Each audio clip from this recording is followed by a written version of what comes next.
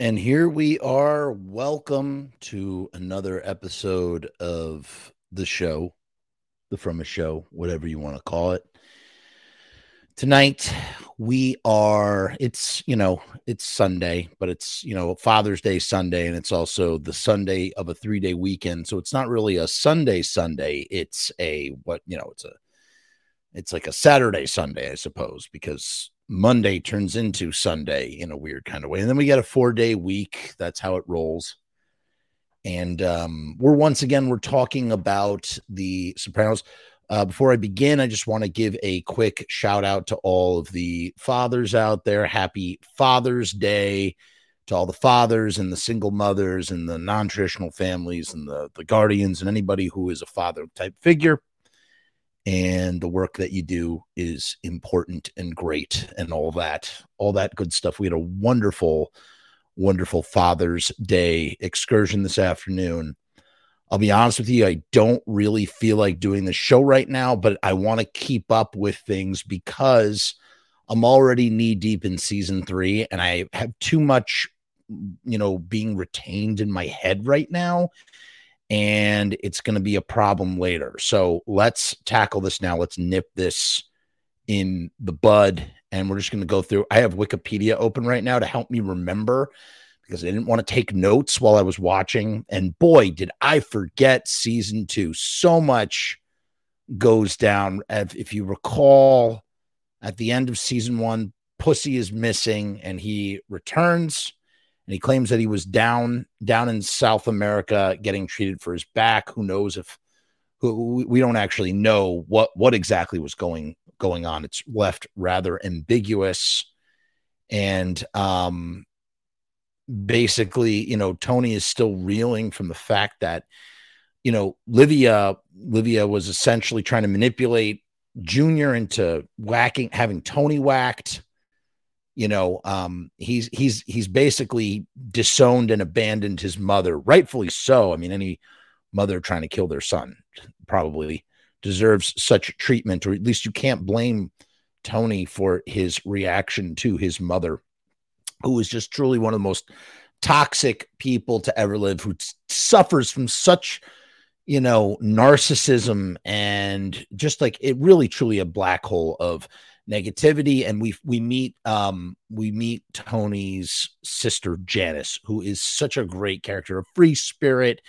She is a free spirit type character. She changed her name to something very exotic, new age spiritual from somewhere in I think maybe Pakistan or Indian name in Sanskrit, something like that. I don't know.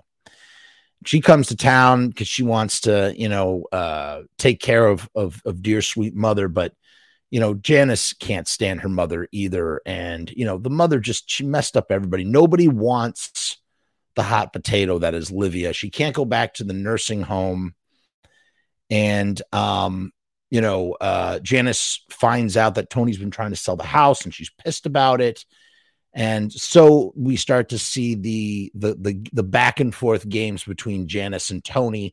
Janice knows how to sort of work Tony like a fiddle, kind of, Oh, we got Robbie Bloodshed. Free spirited Janice. I don't want any. No, that's a terrible Tony. I had it for 2 seconds. The other episode, I had it and I lost it. Free spirited Janice. I don't want any of that California BS. Yeah, it's true.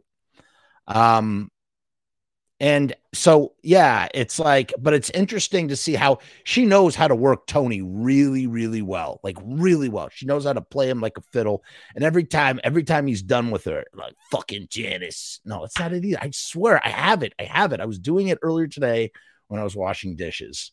Every time he thinks he's got Janice's number punched and he's ready to push her out, she finds her way to worm her way back in, whatever, that sort of thing. Melfi, the therapist, she was in hiding. She was seeing people in a hotel. She doesn't want anything to do with Tony at all. She realizes it was a mistake. At least initially, she thinks it's a mistake that she even treated him. And, but at the same time, she also has a therapist and she can't stop thinking and talking about Tony, which it manifests itself in very interesting kind of ways later on in the show. Junior, in the second episode, Junior gets released from prison. He gets placed on house arrest. And while that happens, also, someone else gets released from prison.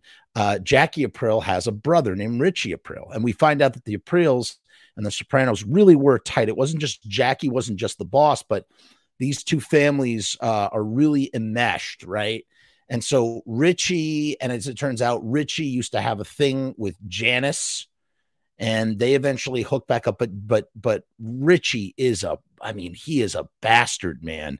He's the best kind of antagonist. He hates that Tony is the boss. He kind of feels like he should be the boss, that he's truly the next one in line. He's a wild man who just is out of control at a time where the family, the mob, the guys, they all need to be pulling back because they have indictments and FBI, breathing down their neck. And that's a whole rigmarole. So Janice and Tony are trying to take care of, deal with Livia and her situation. And, and Junior, he slips in the shower and he has to go to the hospital.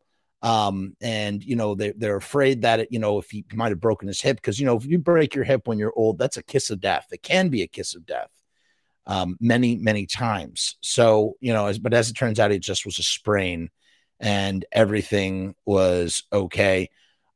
Meadow uses Livia's house, which is vacant right now, getting ready to be sold, as a great place for a house party.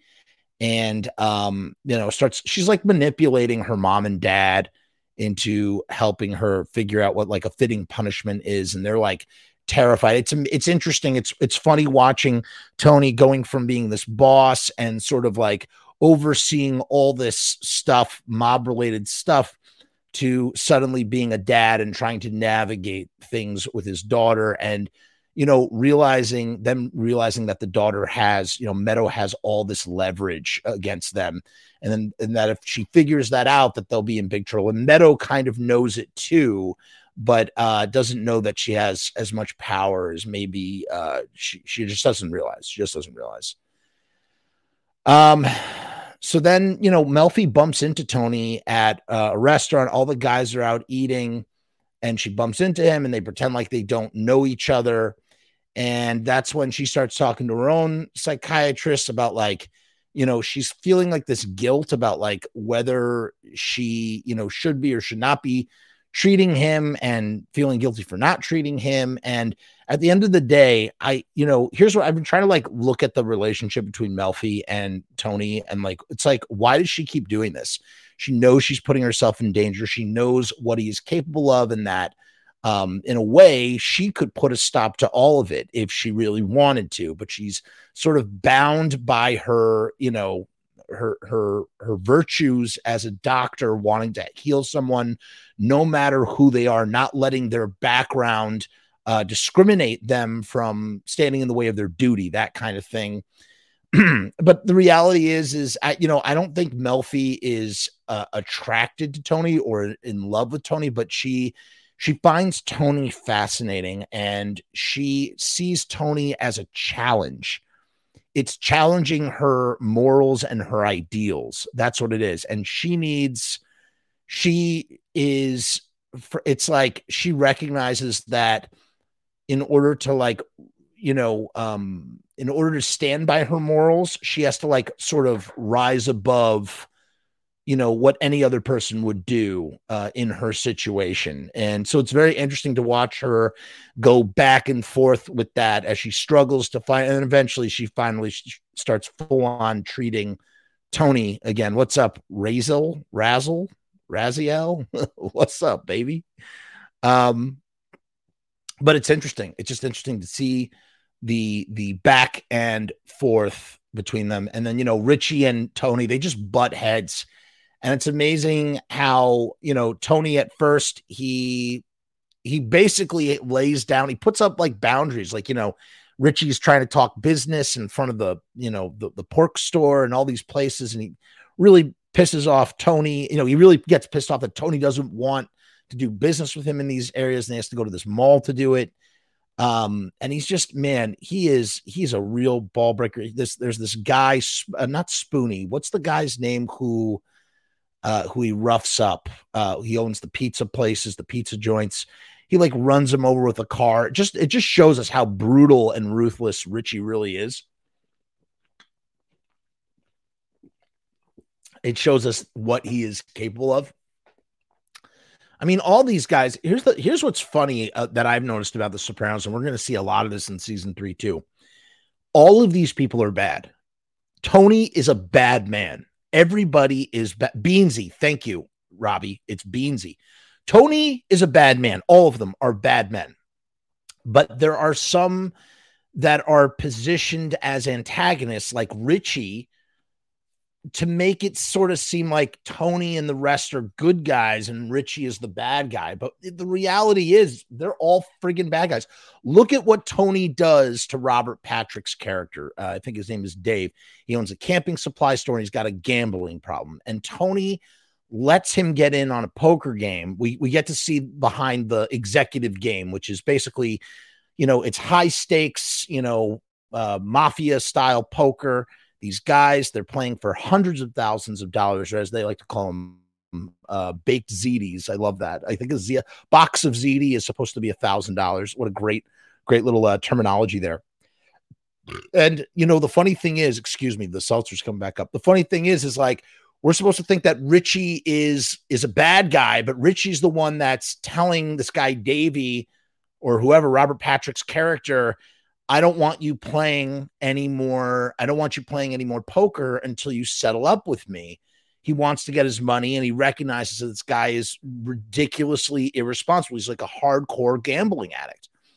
And yet it's Tony that lets this guy who he's known since high school, he lets him in on a game and lets him go into, well, he falls asleep. Tony falls asleep, but still, the fact that they go in, he irresponsibly goes in and he's in 45 boxes of ZD by the end. And so what they end up doing is they end up partnering up with him. Now we see this in Goodfellas. It's something called a bust out. And basically what you do is you get into debt with the mob so bad that they become your silent partners in your business. And they use Davey Scratino, who owns Ramsey Outdoor. Thank you. Robbie is going to be our Sopranos correspondent, correcting me on all the names and stuff, things I get wrong. So they partner up with Davey, and basically they just ruin his credit. They buy plane tickets and coolers and all sorts of things. And that's how there's this whole thing, like Davey takes his son's SUV and gives it to Tony, and Tony gives it to Meadow, who's angry. And here's the interesting thing about Meadow, who's like, it's like on one hand, Meadow is an innocent underage high school girl, but at the same time, she knows what her father is.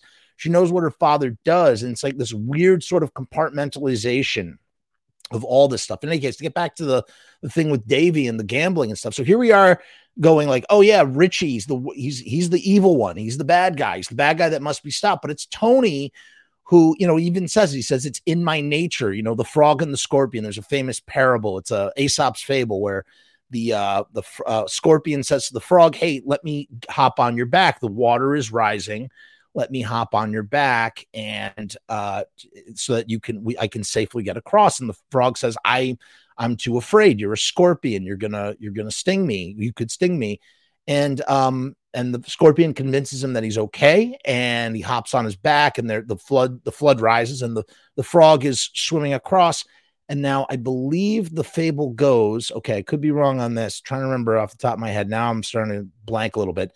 The scorpion stings him anyway, and the frog dies. As the frog is dying and they're both sinking, he says, why did you do it? Why did you stung me, and now I'm sinking, and so are you. And the scorpion shrugs his shoulders and says, because I'm a scorpion, and that's what I do. I am what I am. And that's basically sums up Tony in so much of everything that he does. It's such a rationalization and justification of all of the decrepit behavior, for these guys who, how does Tony kind of view himself? He views himself as a soldier at arms. That's how it sort of is.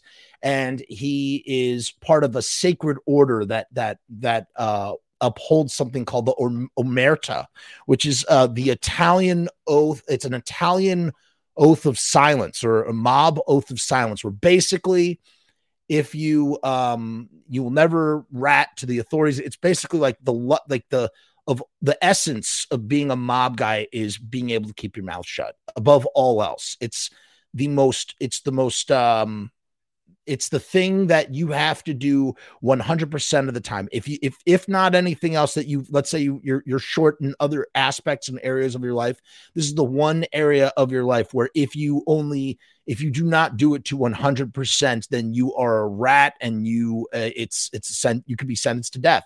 It's under order of death that you must keep your silence against authority and law and all this stuff, so that you can do this thing of ours, as they call it, this thing of ours, that sort of thing. So it's like Tony views himself as this honorable he's an honorable thief, I guess is the way it is. But the reality is that, like, here he is taking advantage of a gambling addict. And, look at Silvio in season 3. We'll get to that. I mean, it's funny how much you love these characters. They're so lovable, but they do such horrible things. They're horrible people, and who get their comeuppance. Some of them get their comeuppance at the end, and you feel sad in the moment because you love the characters.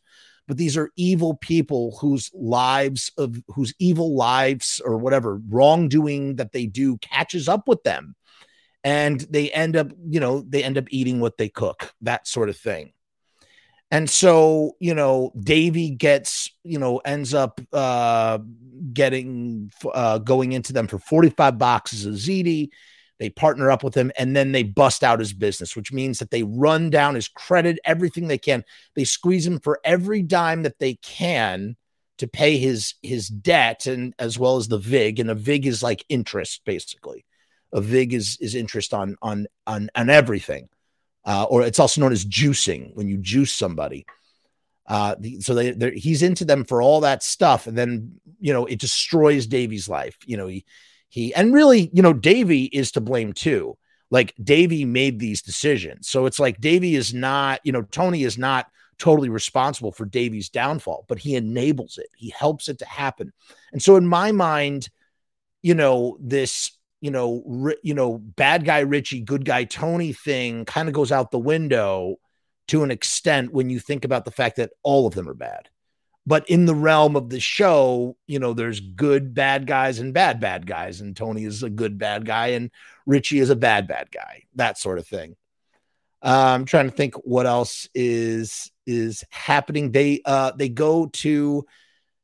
up going to the old country. They go to Naples to do, they have this business. And again, we see how evil Tony is, or how the evil doing of Tony, where, there's this opening scene of where before they go to Italy, and we see a family get robbed, and their car winds up in Tony's possession. And Tony has a car exporting business that used to belong to Junior. And now he's dealing with the crime family over in Naples. And they're connected to the crime family over in New Jersey and whatnot. So it's a car export business, that sort of thing.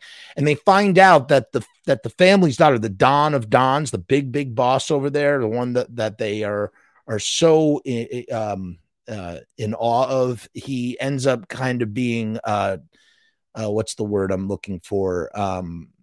Obsolete, in a wheelchair, and it's his daughter who cares for him, who's actually the head of the family now. She's the one in power. And she is just one of the, first of all, absolutely stunning, dark-skinned, strong, sturdy, built, voluptuous, beautiful Italian woman. I mean, just like the kind of, like, a powerful, beautiful, sexy Italian woman. That, is in control of this family. And Tony, the thing that Tony, and really again comes out in season 3. I mean, Tony is he's racist as fuck. He's racist. And, what's the word? He's, misogynistic, and like he looks at her and he's like, how can you be a boss? You can't be a boss, you're a woman, you know. She wants to bang him. Everybody wants to bang Tony. It's kind of funny. She wants to bang him, but he's like, look, I don't shit where I eat, because they have a business relationship. She's kind of annoyed by that. But eventually they work out a situation where they, you know, Tony realizes, because here's the thing. Remember, there was the rat. Jimmy was a rat, and they took him out. They popped him, and at the end of season 1, they thought he was the rat and not Pussy. They need solid guys. They need solid, strong guys, and they find that over there in Naples. You got, and we see how tough they are. Someone sets off firecrackers, and they beat the crap out of the mom. They beat the crap out of the kid who did it, the young man who did it. And basically, the idea is that they're going to decrease the price of the cars in exchange for guys, like solid guys, and being Furio, who we will see he eventually get into a thing with Calm later on in the series. That's that old boss. You give this guy a golf club and he try to fuck it.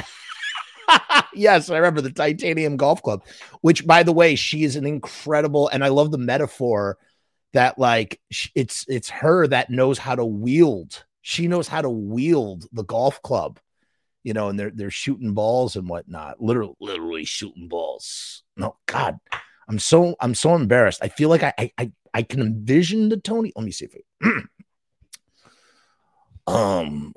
I can't do it. Now I can't do it. It's damn it. I have it. I really have it, and I just can't do it. I got it. I got Tony. I got him.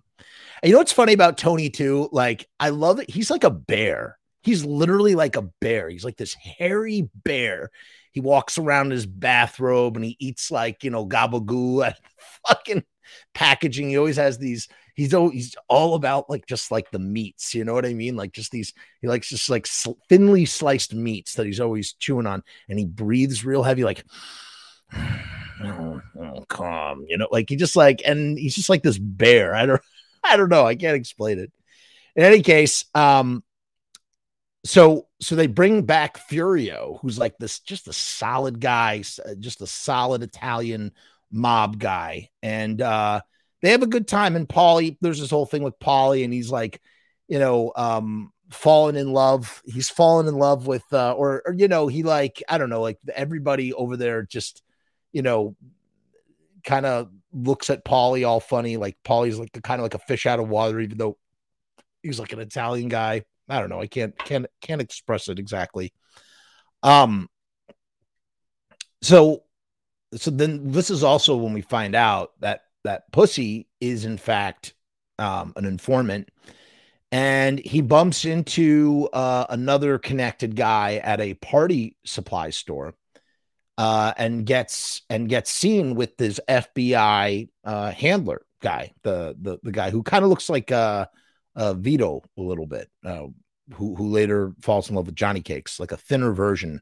In fact, the actors look so much alike to me when I was rewatching this. And Pussy actually ends up murdering the guy, the Elvis guy, with a hammer. I mean, it's really, really brutal. And his wife, Angie, she's very upset that Pussy is back, and she wants to divorce him.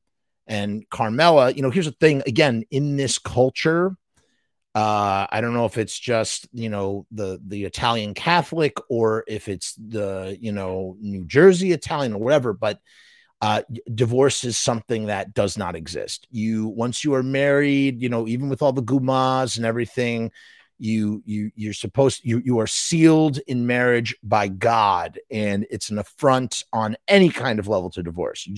Divorce is a very, very taboo sort of concept in these circles.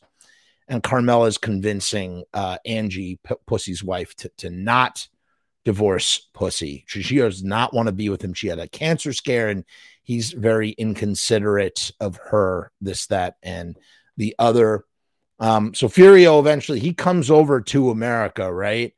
And you know, that's also the moment when Tony finds out that Janice and Richie have restarted their old relationship. And we're not aware of this until you see them together, and it's just sort of revealed. I love that sort of way of telling the story. Like, we didn't need to know that until they just kind of hook up, and then it's like, oh, they used to be a thing. And they are a very interesting couple. We see him sort of stalking her at first in yoga, and we're not sure if he really does yoga or if he's just doing that to be near her. And then, oh, is he like stalking Tony's family because he doesn't like the way Tony's treating him and whatnot, breaking his balls for paralyzing Beansy for no reason, for no friggin' reason. I mean, Richie is just violent, out of control. He takes a coffee pot and breaks it over his head. I mean, he's gnarly. He's a gnarly friggin' dude, out of control.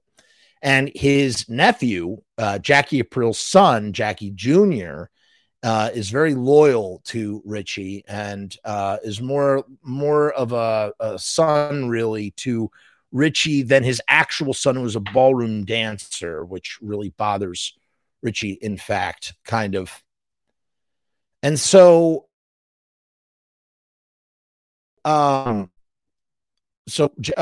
Tony, he is not happy that Richie has slowly ingratiated himself first by hooking back up with Janice, and then he moves into Livia's house, and now he's with Livia too. And, he's just really sort of re-ingratiated himself within the Soprano family. We also learn, we find out this revelation as we're slowly getting closer and closer to the core of Tony's panic attacks.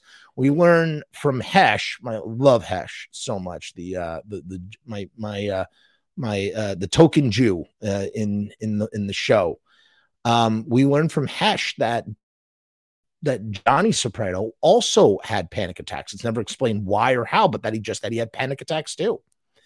And that's kind of interesting. Chris, he's like doing the where's Chris in all this? Chris is trying to be like he's trying to be a player. He's trying to be a screenwriter. He's trying to be a actor, and he's taking this acting class. And he gets triggered into being reminded of his relationship with his father during like an improv scene.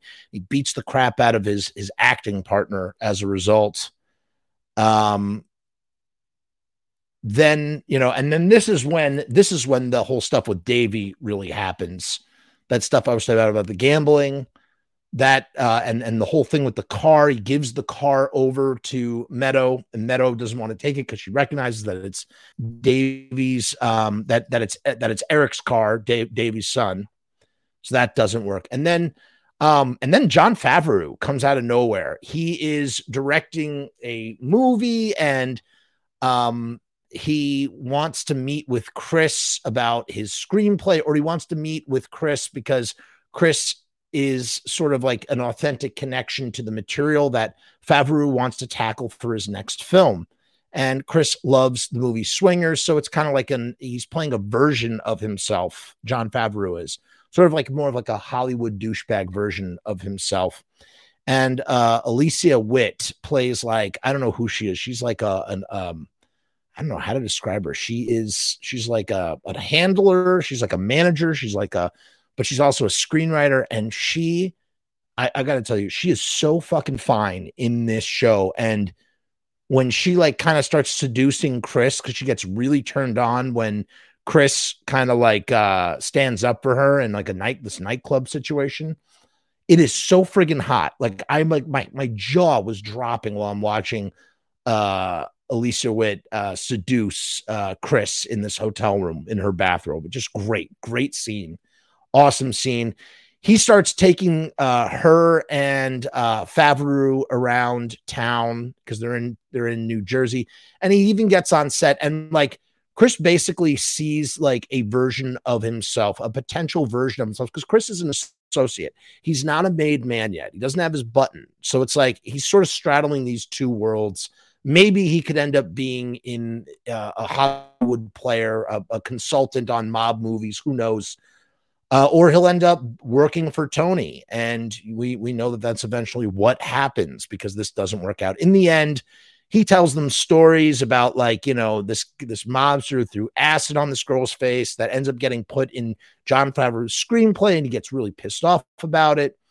He gets really, really upset about it because, that's the sort of stuff that's like, it's not like quite snitching, but it's near snitching. And it's like the type of thing that could get Chris killed because, if they were to find out that Chris had, told the story and that it got put in a screenplay, it would be a disaster for Chris. It would be a really sticky situation. You know what else is sticky? Riot fucking stickers.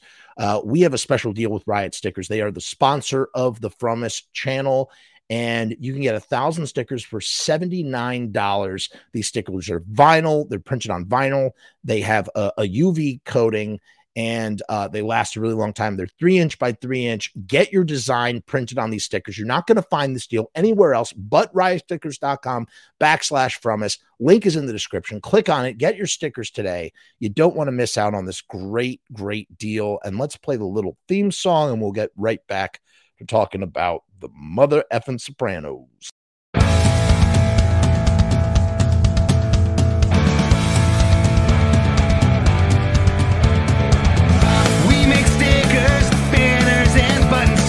Posters and promo cards, there's nothing we can't print for you. From stage backdrops to bass drum heads, we can print on shirts, we can print on hats, we can print on pants. Cheap prices and high quality, quick turnaround times and free shipping. We also offer free artwork support, great customer service, and so much more.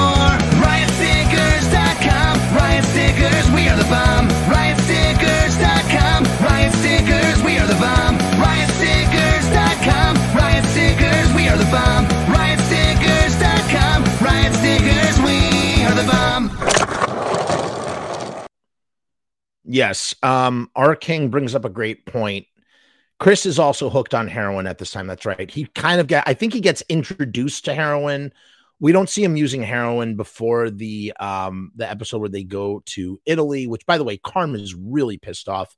She, this whole time, Carm has been really upset with Tony and the Gumas, and, Tony's got this Russian Guma, and he goes back and forth with her, and Carm is upset that Tony is going to Italy without her on business. And it's Chris. This is important because this is going to affect Chris in later seasons of the show. Chris sees the track marks on one of the associates for the Naples crew, and they basically he talks about all the sites he's going to see, including the volcano and blah, blah, blah, blah. And he ends up just staying in the hotel room for the whole 4 days, whacked out on heroin and whatnot. So that happens as well.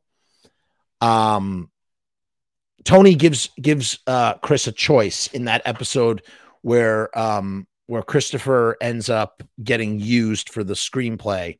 He gets used by Jon Favreau and Alicia Witt, who just use him and abuse him and lose him, that sort of thing. Janine Garofalo, she makes an appearance too, and Chris ends up feeding them a line that they needed for a scene, and we just see Chris in his element, and we see he's quite successful, or it's like we almost see that he could like have a taste for this sort of life, a life that is completely different from the life of being, a button in Tony Soprano's crew.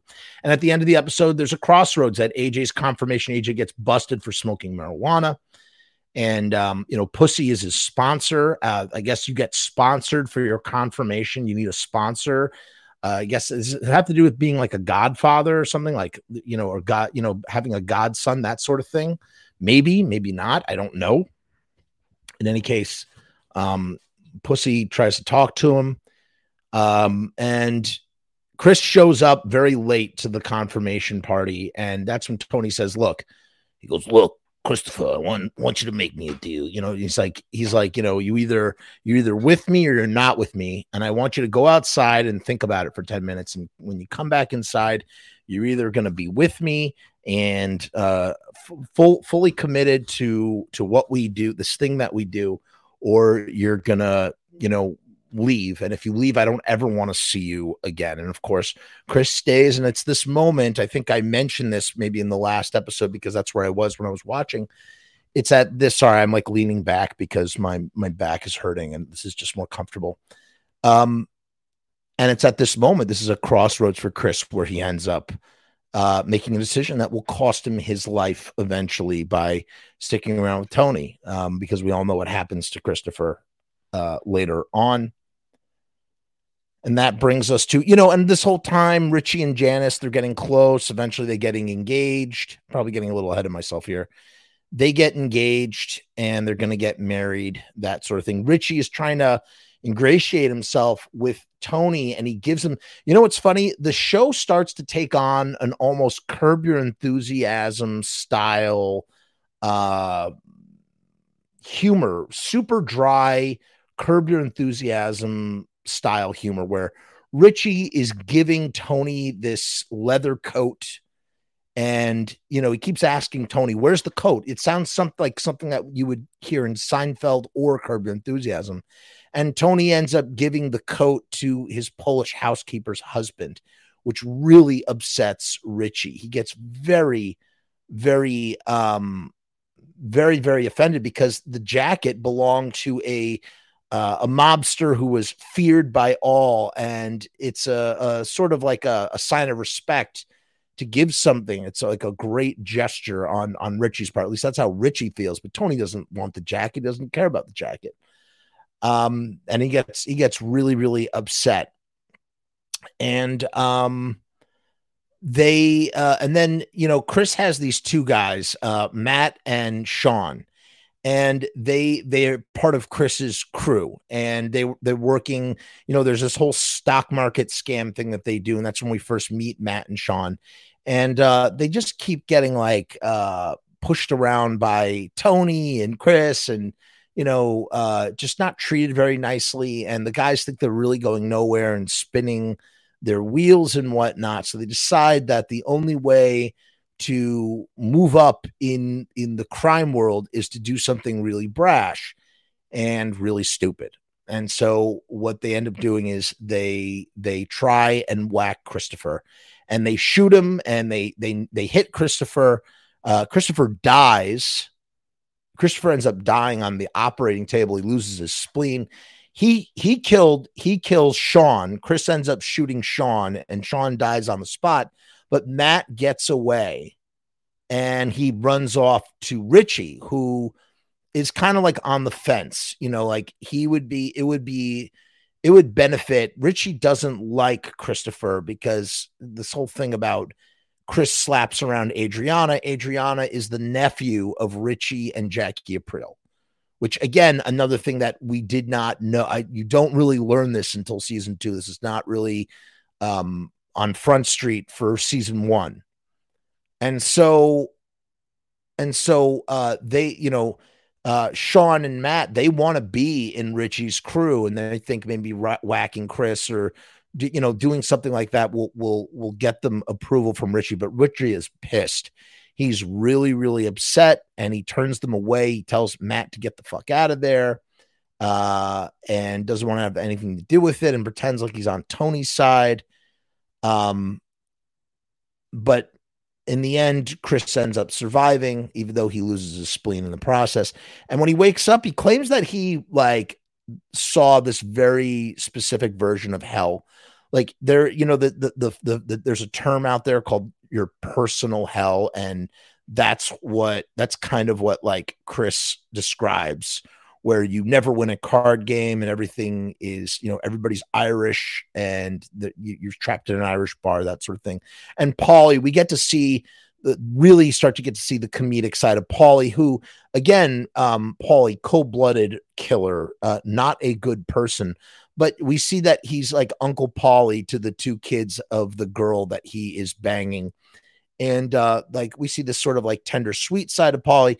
Paulie also goes to a psychic, convinced that he is destined for hell as well, because Chris comes back talking vividly about hell, and Paulie is convinced that the spirits of those that he has murdered are actually following him around. And he even goes to the parish where he donates money all the time, and he cuts him off and he says, I don't want anything to, you guys are supposed to keep me safe. I'm supposed to be safe right now. Again, very Curb Your Enthusiasm styled, situations here. Almost could have been written by Larry David in a way. Really like funny, dry humor, with a mob tilt. And, it's also in this episode where Carm is asking, she wants Tony to get a vasectomy because she hears about a Brazilian guma who gets knocked up and having a baby, and it scares the crap out of her. She knows Tony sleeps around, and she just wants to make sure that Tony doesn't have any bastard children that could really be an affront in her eyes on their marriage. And Tony doesn't want to get the vasectomy, and it becomes a great point of contention. And eventually Tony says, okay, I'll do it. But then Carmela has changed her mind. She doesn't want to, because she's thinking, well, Meadow's going to be out. And, you look at Carmela and you're like, Carmela, I feel like your baby having years might be over. Although people age differently back then. You look at like Paulie Walnuts is probably in his 60s then. And then you look at like Brad Pitt. Look at Brad Pitt. Brad Pitt is about to be 60, and he doesn't look 60 at all. So it's like people aged differently. It's like a testament to people aging differently. Back then, I feel like people are getting younger as they get older, which is a good thing, I think. I think with the proliferation of stem cell research, that's only going to increase, hopefully. I don't know, we'll see. In any case, Carmela reveals that she wants to have another kid because Meadow's going off to college, and she's worried about empty nest syndrome. And she's asking him, she's like, look, don't get the vasectomy, but I don't want you to be sleeping around anymore. And and they reconcile. And I believe this is the first time in the show that we see Tony having sex with his wife. Then the next thing is the bust out. That's when the bust out actually happens, but it starts off with, through all this, Pussy, who is sort of been on the fence with wanting to help the feds and not wanting to help the feds. He's giving them, even though he's an informant, he's like feeding them a bunch of disinformation in hopes of like continuing his lifestyle as a mobster, while at the same time keeping the FBI office back, for which he is, obligated to help because he got knocked for selling H and is facing 30 years in prison. And, if he follows through, then he can go into the witness protection program and start a new leaf, like they always do, like what Henry Hill did. And eventually he gets on, Tony doesn't really trust him this whole episode. And he promotes Silvio and Paulie and doesn't promote Pussy. And Pussy's kind of like left out in the cold for a lot of things, because as it turns out, Pussy is wearing a wire. And even though Tony can't prove it, he still doesn't quite trust Pussy. And yet when they find out where Matt is hiding, and Tony takes Pussy with him to go and whack Matt. And it's like, it's brutal because, they, again, cold-blooded killers who have trapped their prey. And, this kid thinks that he's going to get shot. And then Tony does this very sort of, I don't know, maybe it's sadistic, maybe it's not sadistic. It is sadistic because Tony reveals that he is going to kill him. But he makes him think for a moment that he's not going to die. And he lets him drink a Diet Coke. And he goes, are you done drinking that Diet Coke? And Matt says, yes. He goes, good, because it's the last Diet Coke you're ever going to drink. And he pulls out his gun and they blow him away. And there's a witness. Someone sees, is a witness, that they're a witness to the murder of Matt. They're able to identify Tony, but not Pussy, right? But eventually later in the episode, when they find out that it's Tony Soprano, and realizing what they've done, the hero, the cowboy maverick, citizen, trying to do the right thing, ends up withdrawing his statement because he finds out who Tony is, this, that, and the other. Tony, this is when Tony is running all the scams on Davy's store, and they're going to bust him out. And it's a bummer. And at this time, Davy has a widowed brother-in-law, Victor Musto, who's painting the house for Carm, and there's a mutual attraction there. And we finally see Carm step outside of the marriage. Whether stepping outside of the marriage is right or wrong, Tony does it all the time, and she doesn't. So it's nice to see her finally get a little piece of action when, Tony does this all the time to her behind her back. And so she does it with Victor, and she really has feelings for Victor. It's kind of like they go into this little powder room, and they start making out. They have a serious attraction to each other. He's really attracted to her sort of domesticity as this, and the fact that she's like this, seems like a great housewife sort of thing.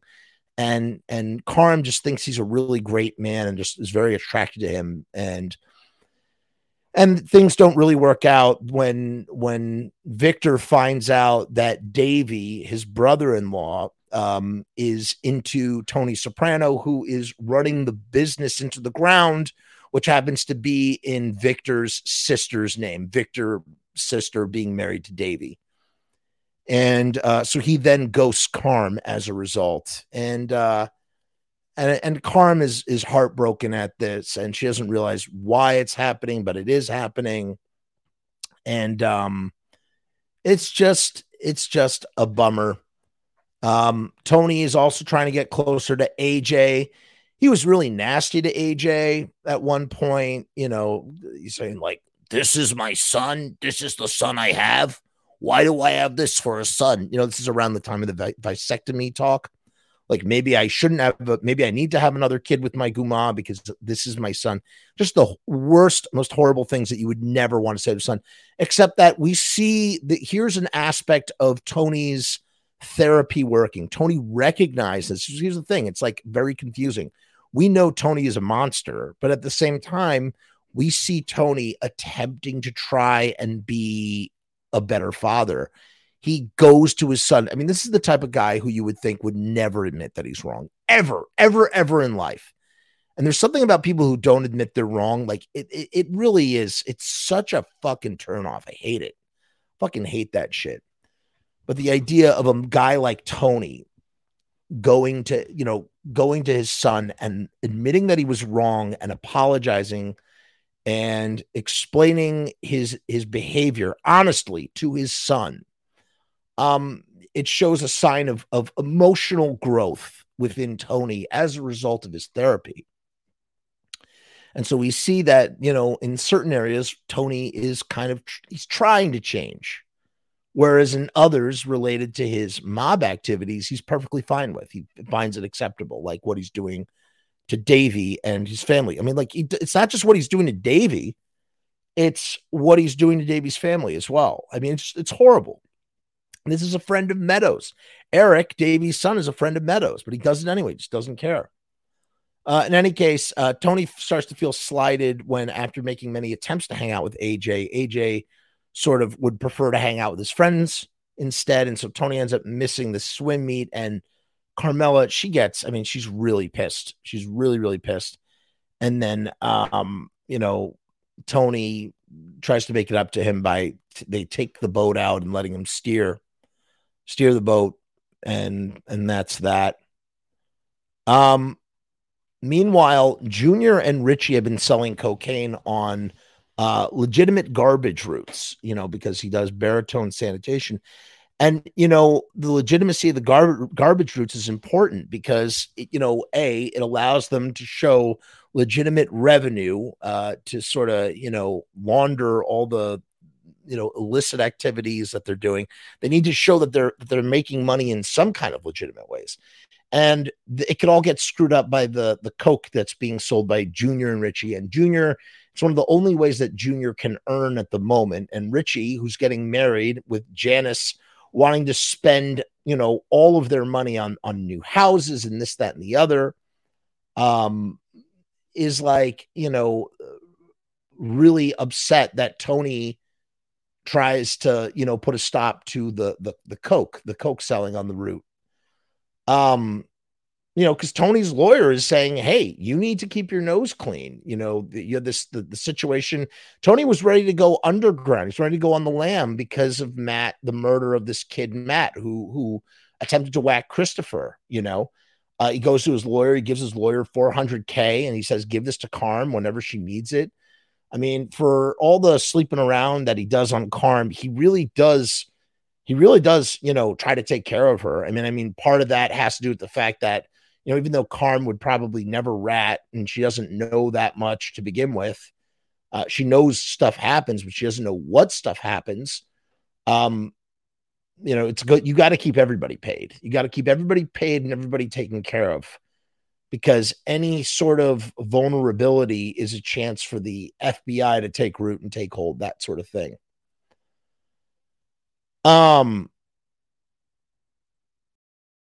So then, and the episode ends in a really nice way. This episode where they're all just like hanging out. It's like the last time that they're all hanging out in front of the pork store, at least with Richie still alive, I should say. There's a car crash. In a way, in an alternate reality, like it would have been the perfect way to end the show, the whole series. In fact, like this sort of scene that happens at the end, where there's this car crash and they're all just kind of looking on, watching it. Everybody's smoking on the side. I don't know. It's interesting. Also, Melfi is seeing her therapist, and the therapist is saying, hey, you need to stop treating this guy because he's really not well. He might have an antisocial personality.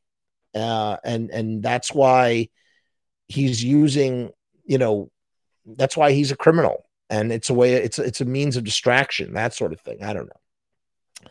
And then we come to one of the best episodes yet. I mean, just all the chickens come home to roost in this episode, where Richie is ready to try and put a hit on Tony because he's really pissed off about the coke roots.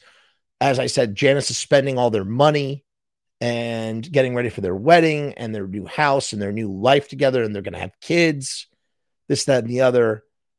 Richie goes to both Uncle Junior and he goes to another capo from another crew to try and get, like, he needs to get all these people unified so that he could put a hit out on Tony. And Junior is left with Bobby is finally in the picture. Bobby Bacchanal, I think his name is Bacca. What the hell is his name? I gotta look it up. Bobby shit. What is his name? He's such a funny guy too. Bobby. What's Bobby's name? What is Bobby's name? I'm looking for it right now. Having a massive brain fart here. Bobby Baccalari,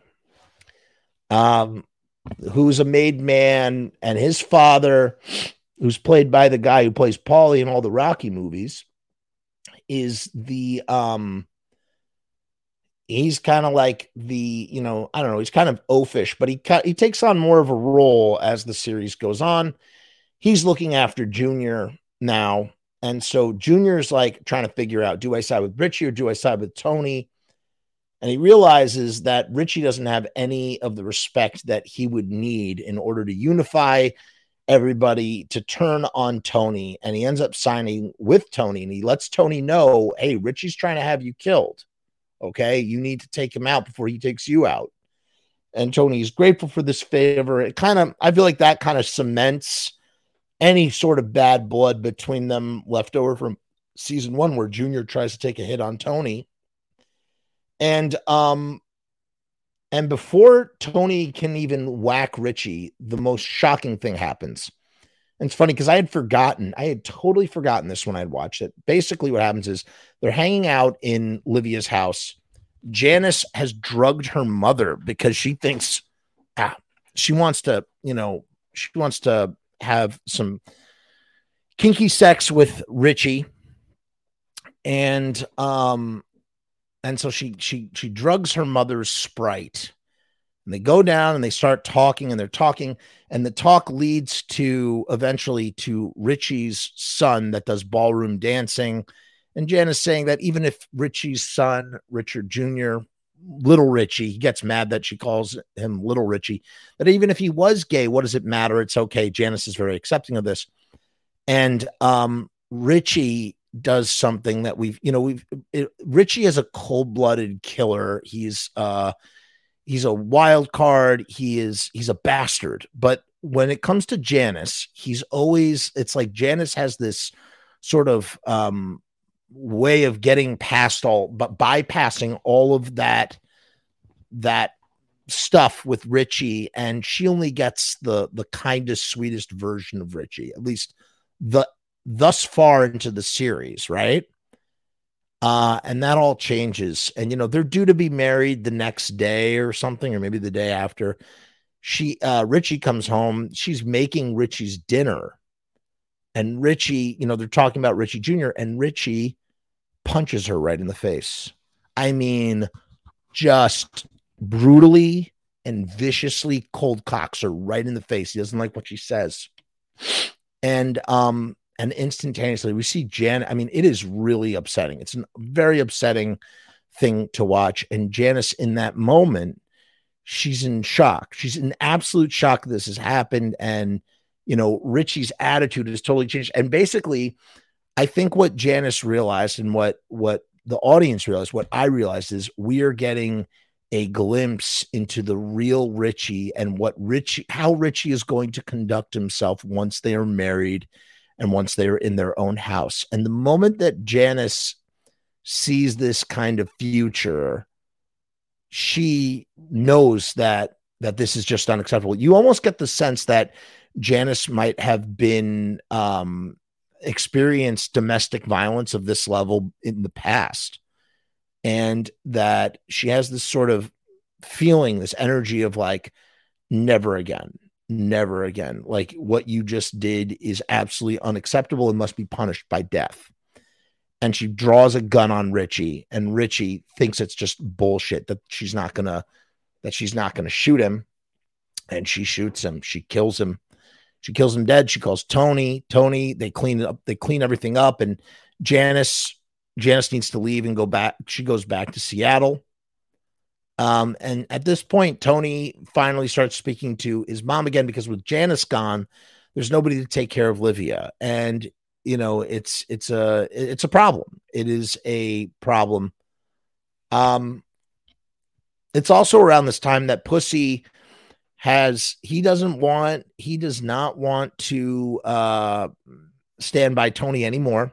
He's been passed over and just, treated like garbage, at least in his eyes. And so he's going to help. What he wants to do is that he wants to help the FBI bust up Tony's gang. And so he starts trying to be more like a vigilante, and he thinks he has a future in law enforcement, and that's totally not the case. Tony's girlfriend, the Guma, whatever you want to call her, she tries to unalive herself when Tony leaves her, and that's a whole thing. Eventually, Tony has Silvio pay her $75,000 to leave him alone.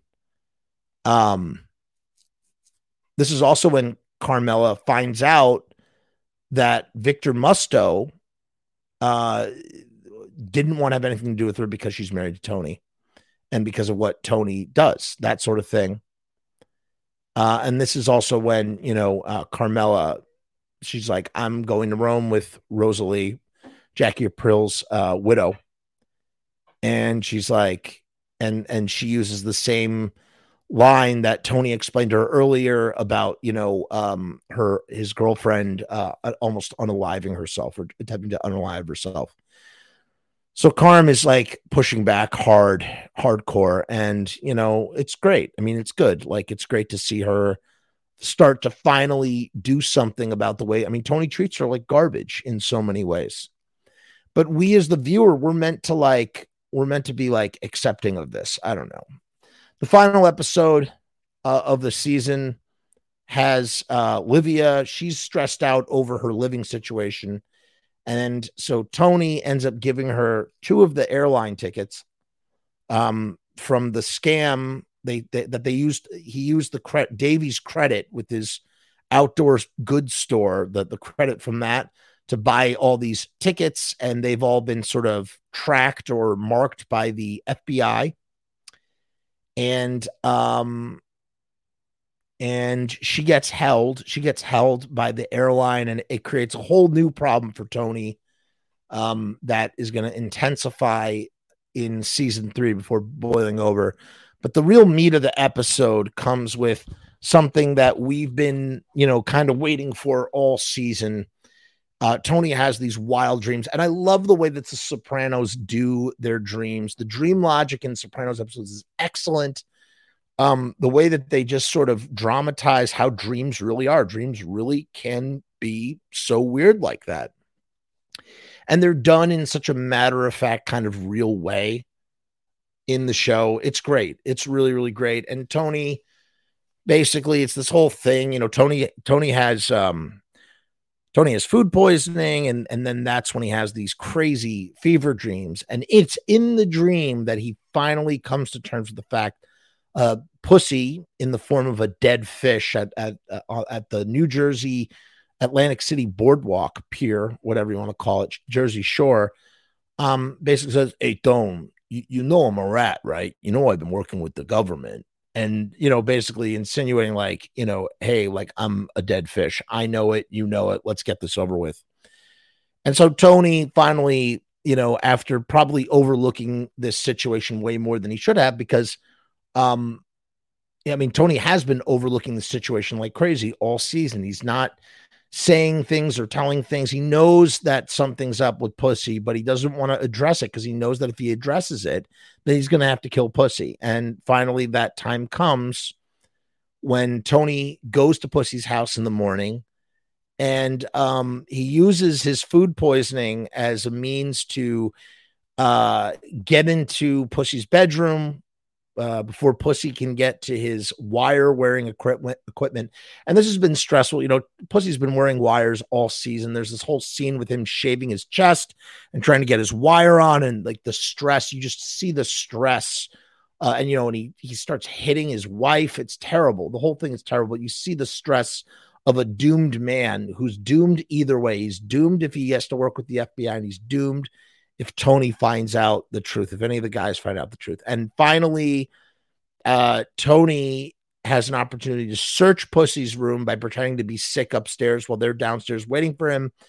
And they go off to, they find the wire, and they go off to buy a boat, which is, a figure of speech and also a good ploy for what they plan to do to Pussy. Once they're on the boat, it's really brutal stuff. Really brutal stuff. It's so cold-blooded. On some level, Pussy knows that this is the end. And then once they're on the boat, you see Pussy just sucking down tequila because he knows he's about to die. He knows that this is death for him. He sees the look on Tony's face, and he just knows. And it's just such a good scene. It's so cold-blooded. It's so sad. Pussy was he just lied. He lied about everything. He lied about the South America and everything, whatever. So Silvio, Paulie, and Tony, they blow him away on the boat. They wrap him up in plastic and they dump him in the Atlantic Ocean. And this is also when all the stuff happens. All the stuff happens in regards to the FBI and the plane tickets. That's all going on at the same time. So it's like, even though Tony's managing to keep things together, he's getting rid of, the rats, the informants, this, that, and the other. He still has problems. It's like, he even says to Melfi, he says, if I just could have, been nicer to my mom, if I just had a little bit more patience, then none of this would have happened with the plane tickets. And yet here they are. The FBI ends up arresting Tony when they find out about the plane ticket scam. Yeah, it's a mess. It is a mess. Eventually, we find out that Davey is going to go move out west. He has not learned his lesson. He's going to go and be close to Las Vegas so that he can go and gamble more money away. despite the fact that even though his son got into Georgetown, which was a top choice for him, he can't go because all of the money from his college fund is gone. I mean, it's so sad. Gambling addictions are so fucking sad. And I mean, it's so evil that they take advantage of gambling addicts because they know that they can squeeze them for money. It's crazy. We see like a montage of all sorts of illegal things that Tony does at the very end, and that brings season 2 to a close. And it's kind of like, where can the show possibly go from here? And boy, I mean, it goes to different. I mean, I'm knee deep in season 3 right now, and I remember Joey Pants, but I forgot how fucking crazy Joey Pants makes friggin' Richie. Plays a character called Ralphie. He makes Richie look like a friggin' cakewalk in comparison. And we'll dive into that next time. Hope you enjoyed the second season revisit. That's all this is. It's just like sort of like my thoughts and observations about what's happening in the show and what's going on. So we see Tony starting to get better a little bit in certain aspects of his life, while in others, he's not. He's trying not to cheat on his wife. He's trying to be a better father to his kids. He's trying to, in the first season, he tries to, allow Junior to become the boss so that way he can, kind of manipulate things. He's trying to use therapy to allow himself to be better at these different aspects in his life. So, all right, we'll see you next time. I'm glad I got through that because I didn't want to imagine having 2 seasons back to back. Season 3 is a lot longer than season 2 is, I believe. Matter of fact, let me see. Curious, how many episodes is season 3? Let's take a look. Season 3 is also only 13 episodes. How about that? So wait a minute. How could the show be 86 episodes long? That doesn't make any sense. That's what I forgot who was saying. Somebody was saying that it's 86 episodes long. Yeah, no, there it is. 86 episodes long. How about that? Okay, so each season is 13 episodes, and then season 6 is 21 episodes. And I remember this was the split. So I haven't actually watched the show. I was watching the show in 2007, I think. That's when I was watching it. It wasn't 2006. So there's 12 episodes in the first half of season 6, and there's 9 in the second. It's kind of did like a Breaking Bad sort of situation. But that indeed adds up to 86 episodes, and we're almost at the close of season 3. So expect another one of these episodes very soon. Peace, hair grease. We will see you next time.